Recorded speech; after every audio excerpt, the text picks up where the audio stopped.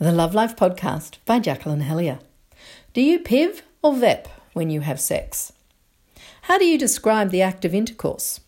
Do you call it penetrative sex?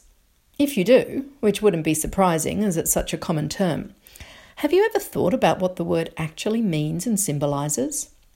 Penetration literally means breaking through resistance, which might have applied to sex in the bad old days when a wife was supposed to just submit to her husband whether she wanted to or not, so it may well have been an act of breaking through resistance. But now, in 2020, do we really want to think of sex as an aggressive act? Worse still, the term penetrative sex gives agency to the penetrator, the man who does it to a resistant, or at least passive recipient, the woman. So is this really the concept of intercourse we want to be perpetrating these days? That it's something done to a woman by a man? Of course not, yet we still use the term.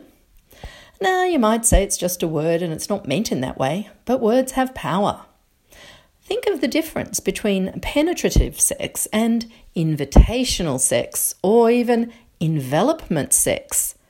Don't the last two terms feel softer, welcoming, and give equal or more agency to the woman? When you hear those terms, your body softens and opens, as opposed to the word penetration, which makes the body contract.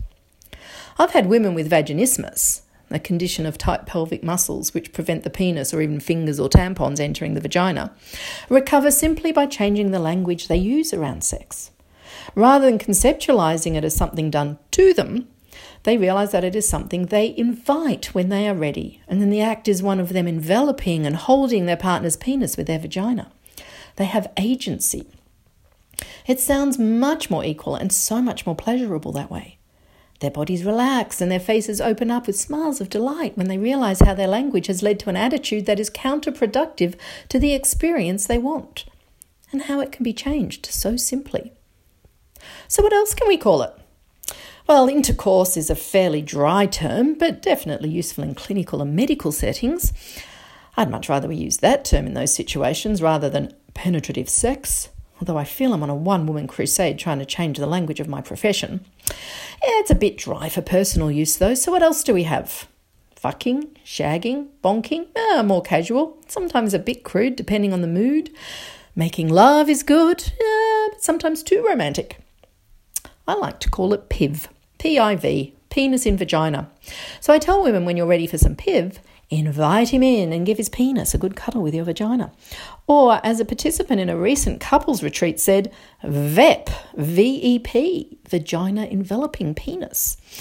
So whether you prefer PIVing or VEPing, they are light-hearted, neutral terms that lack the baggage of patriarchy and aren't too soft and romantic or too direct and crude. And they say it like it is, two sets of genitals joining together. So, are you in the mood for a bit of PIV, or do you fancy some VEPing tonight?